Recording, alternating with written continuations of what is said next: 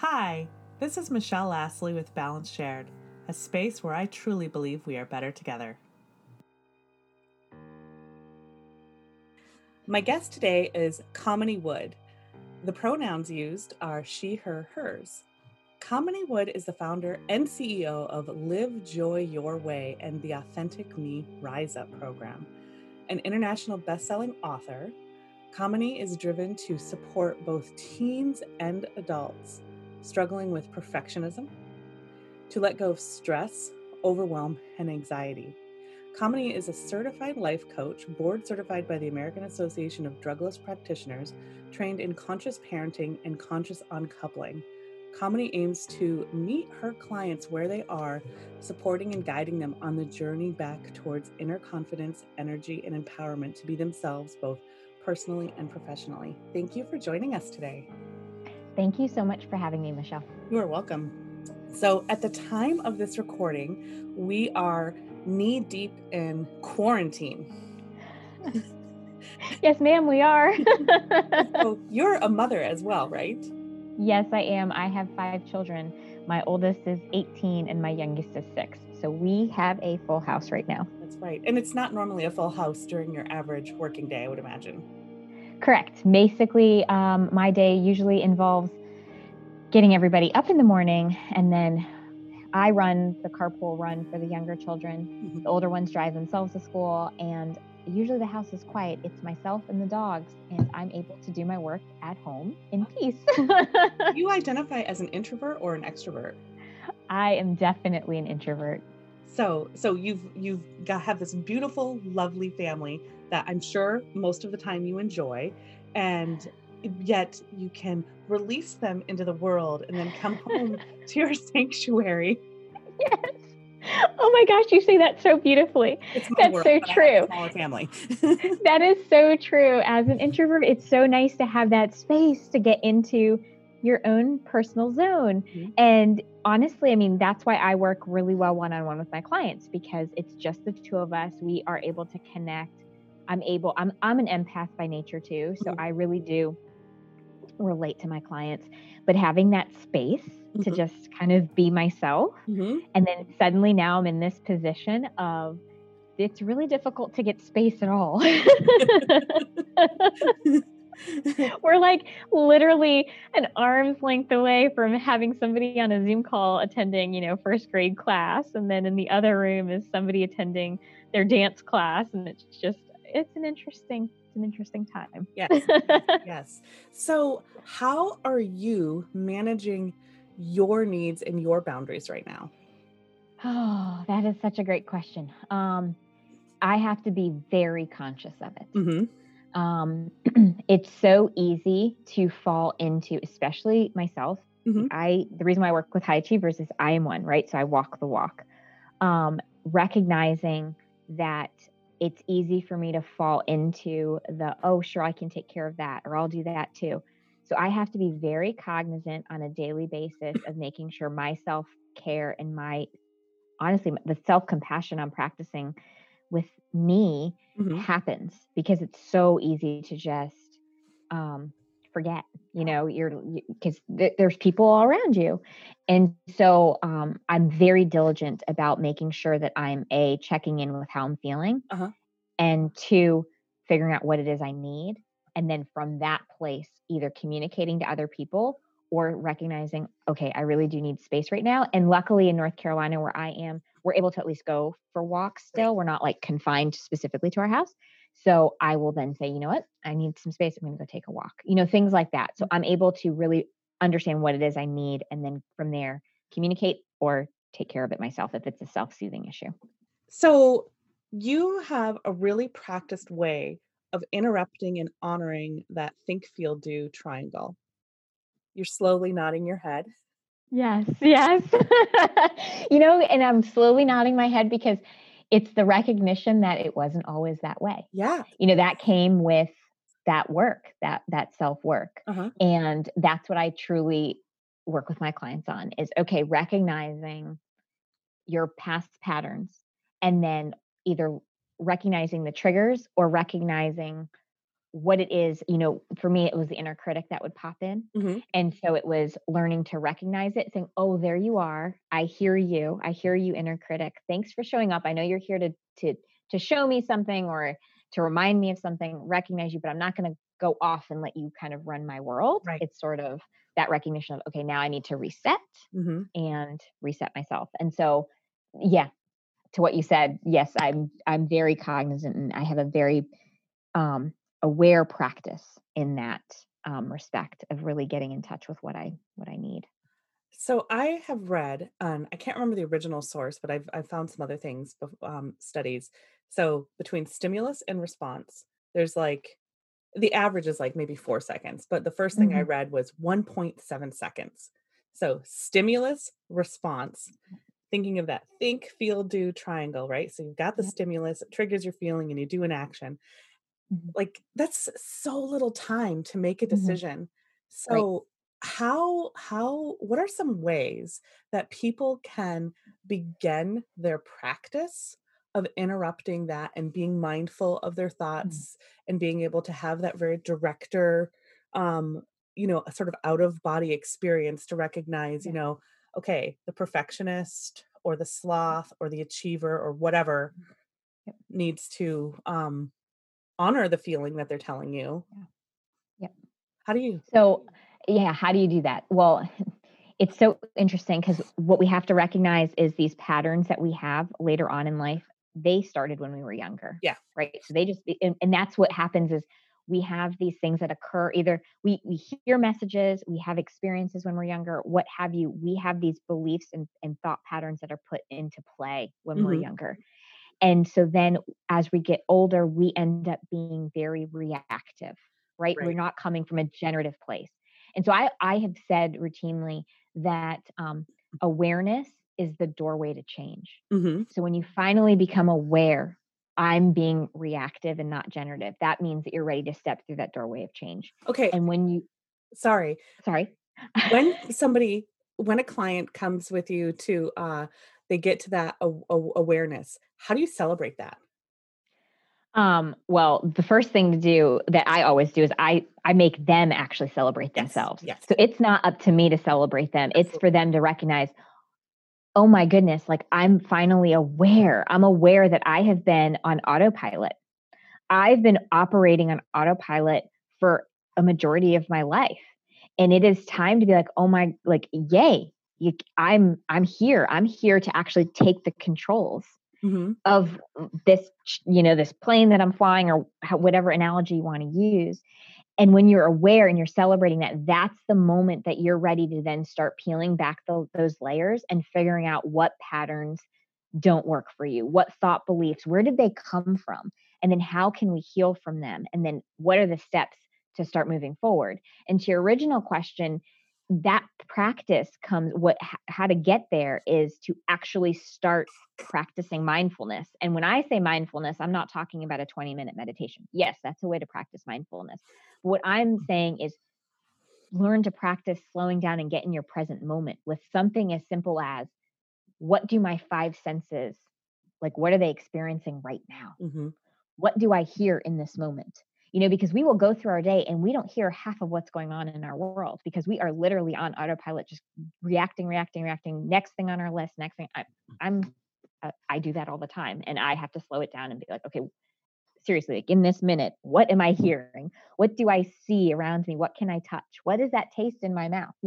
Really get in touch with the present moment, because when we're there and we're actually present in that specific moment, that's the pattern interrupt. That's when you can actually realize, oh, I'm about like, I'm feeling a certain way. I've been triggered. Now I can choose to do something different this time. I Yeah. don't have to go with the original. And you're right, it happens in split seconds, but the work that I do with my clients and what we work on is practicing this Mhm. and making it that new pattern, because when we do create this new pattern, that 1.7 seconds or whatever you said, we're able to do that pattern interrupt in that split second. Right, right. Like, an example I often use when I'm talking about things like this is road rage. right? Mm, So you're driving along, doing your thing, and so depending on what place you're coming from, it doesn't really matter because you want to be able to interrupt it, whether you're coming from joy or anger or something in between or totally different. And so the guy cuts you off, and it's like, okay, how are we gonna? What decision are you gonna make? right. Yeah, yeah. Yep. Uh, so I had a question, and then it left me. Oh, right. So as a mother, Hmm. I don't think it seems to matter how planned out all the children were. I think there is like not planned or planned, right? I think there's a moment where, as a mother, especially, we really get into that pattern, and for lots of reasons. And some people break it early and some people don't. But I definitely have a number of people in my world where that self forgetting became really, really common. So Mm-hmm. uh, I think it's a little different. I mean, this kind of thing can happen for lots of people, but it's a little different when you're caring for other people.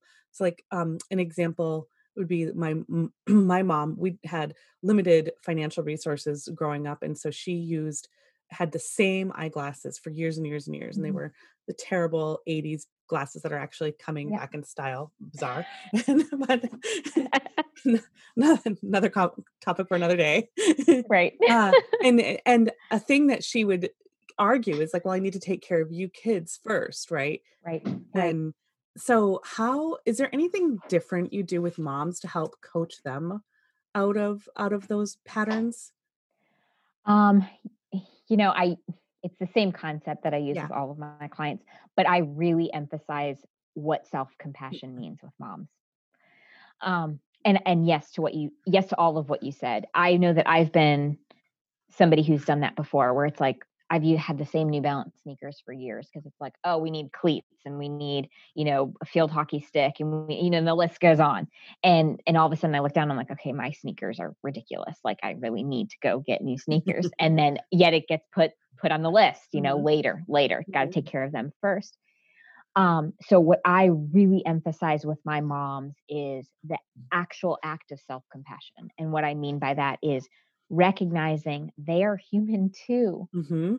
They have needs and it's okay. It's not selfish.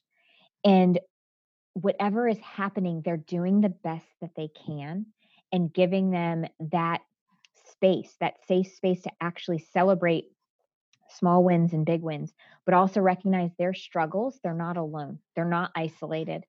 It is common, but above all, that they have to recognize that they are, spiritual beings having a human experience. And they Yes. really are doing the best they can with whatever information they have. And I know that another thing that moms deal with a lot is just that guilt over maybe making the wrong decision. And I say wrong in air quotes there, because we feel like we may have messed up our children because we chose X instead of Y. Mhm, And it's learning to, again, practice that I love my child mhm. and I'm doing the best I can right now. The information I had in front of me made that seem like the best decision, but now I've learned something from this and I'm going to carry that going forward, but not to sit in that that judgment stage, right? Where it's like I'm just this terrible human. Or even going back to your example of don't they don't take care of their needs or buy things for themselves because they're taking care of their children. I mean, in that is this it's a covert way of judgment, right? Like I wouldn't be a good mother if I got my own shoes, right? So it's like it's a hidden judgment, if you will. Yeah. And so it's uncovering those for ourselves and really having moms recognize those hidden judgments and bring them to the table, bring them to that surface level so we can deal with them. And we Awesome. can recognize, oh no, that you getting shoes or you getting new eyeglasses is not selfish. Like for your mom's example, be like, well, if you can see better, then you'll feel better. And when you feel better, you show up more presently for your children. So ultimately, it's not selfish to take care of yourself because now you're showing up more presently with your children. So it's really breaking it down for Yeah. my moms. A random piece of karma, I suppose, for my own mother. She ended up working as an optician for years, and It's so awesome. she has had so many trendy glasses. to pay for those poor, sad things that she wore for so long. Oh, that's awesome. I love it. On that note, I think we should take a little break. I love aligning my days with nature's rhythms, and I made a tool to make it easier. I would like to introduce you to my moon deck. My moon deck is a perpetual calendar, a calendar that never expires. This 86 card deck with booklet will allow you to lay out your day, week, or month and overlay the sun and the moon with the elements and with the celebrations from the wheel of the year. This tool, drawn and created by me, Michelle Lastly, will be your fun, whimsical, and practical tool to see how nature and its rhythms can support you. If you want to learn more and get your own deck today, visit www.michellelastly.com/moondeck. I can't wait to help you align your time with nature and my perpetual calendar, the Moon Deck. Welcome back. So you wrote a book. I did. Thanks for bringing it up. You're welcome.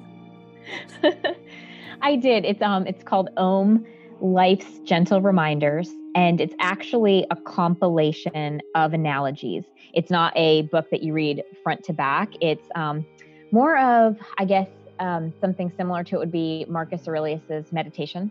Okay. Where it's sort of, like I said, compilation of analogies. So it's small stories of taking everyday occurrences that might seem like nuisances or frustrations or stressors and reframing them to look at it in a different way that could foster either growth or just honestly self-growth or different ways of looking at it to look at things a little more positively. Yeah. And it's not to say spiritual bypass, because I know that's used a lot. It's like, oh, you're just, pendulum swing thinking there. It's like, changing it. It's like, no, I'm taking it at face value, but then saying, if you look at it this way, you could actually see how one could grow from that experience or could relate it to a growth experience. So you made a comment about spiritual bypass just now, and I haven't specifically heard that phrasing, but what I have been aware of is sometimes because I tend to be very more optimistic. That's kind of my default. And people who are not naturally as optimistic as I am will sometimes chide me for being too Pollyanna. You're rose coloring it. You're not actually working through the thing. Is that kind of what you mean by spiritual bypass? Yes, exactly. Yeah. That's why I said also the other way I refer to it as pendulum thinking, pendulum swing thinking, because it's like, oh, instead of saying this is terrible, you swing to the opposite. Well, the truth is your brain's not going to think. And so I love affirmations, but there are times when, an affirmation is a pendulum swing thought where it's like, it's not this, it's the polar opposite. And your brain knows that that's not true. So it's to say, no, let's get to that middle ground. And so that's why I make a point of saying this isn't spiritually bypassing. It's not pendulum swing thinking. It's not recognizing the thing for what it is. It's saying the thing is what it is, but this is what I'm going to take from it. Yeah. Like there's always that choice point. That's how I approach it with positive thinking. There's a choice point involved where I get to choose how I react to a situation, because something is not good or bad. It's like the way we see it that makes it that way. Yeah, absolutely. In facilitation, one of the things that we like to talk about is that there's multiple truths. Yes. And so that's how I'm reframing it. So you like to work with teens and things. Things. I do. So here's the thing. I'm a mom of teens, but beyond that, I once was a teen. And I recognize that a lot of my own perfectionism and need to please, it started when I was younger, but it almost cements itself in those teen years where there are so many shoulds and there are so many ought tos. And so I'm really passionate about working with that age group, the teens to young adults, like that college age where, you're in that in-between stage where there are so many shoulds around you and it's, what are you going to do with your life? And you're 18, like you don't really know. And you also need to hear like, guess what? It's okay. You're okay for being who you are. And especially if you tend to be one of those high achievers and those perfectionists, people pleasers, if you don't start addressing those issues early on, you get into your 30s and 40s and suddenly you look around and you're like, "Oh my goodness, I have defined everything about me from Hmm. externally. I'm living up to those expectations or I'm living up to those validations." And you have that hopefully, I mean, I say hopefully, but you have an awakening that says, "Oh wait, it should come from the inside out." And my uniqueness and what I bring to this world from inside, not from the outside, but from the inside out, that's the gift, right? That's the gift for the world. Hmm. And so, yeah, that's why, I mean, I feel like if we can work with these teens who are, oh, by the way, also under extreme stress and pressure, given the fact that, you know, they've got, social media to deal with, they've got, academic stressors, they've got family stressors. I mean, you name it, they've got it. And so it's like, well, let's support them. Let's support them through this process rather than kind of leave them out there to be like, wing it. And the other reason why I'm so passionate about working with them is because, I truly believe that mom and dad should be mom and dad. It's Mm. really hard. It's really hard to be mom and dad and also trying to help them when your teen is so stressed and overwhelmed, and being that third party who can be that an extra support system for the teen, which allows mom and dad to actually get to enjoy, get to love on their child without constantly feeling like they've got to manage their child. Um, it allows for that relationship to flourish as well. Oh, I love that. So through your work, you've developed Authentic Me, Mhm, a Rise Up program. What is mhm. that? Okay, so Rise Up stands for reveal, inner work, self awareness, elements, unlearn, and program. And what all of that encompasses is, in a succinct way, is we're going, like, my work with people is to help them reveal those old stories, reveal those old thought patterns, do that inner work, become self aware, figure out what elements work, what tools work, what don't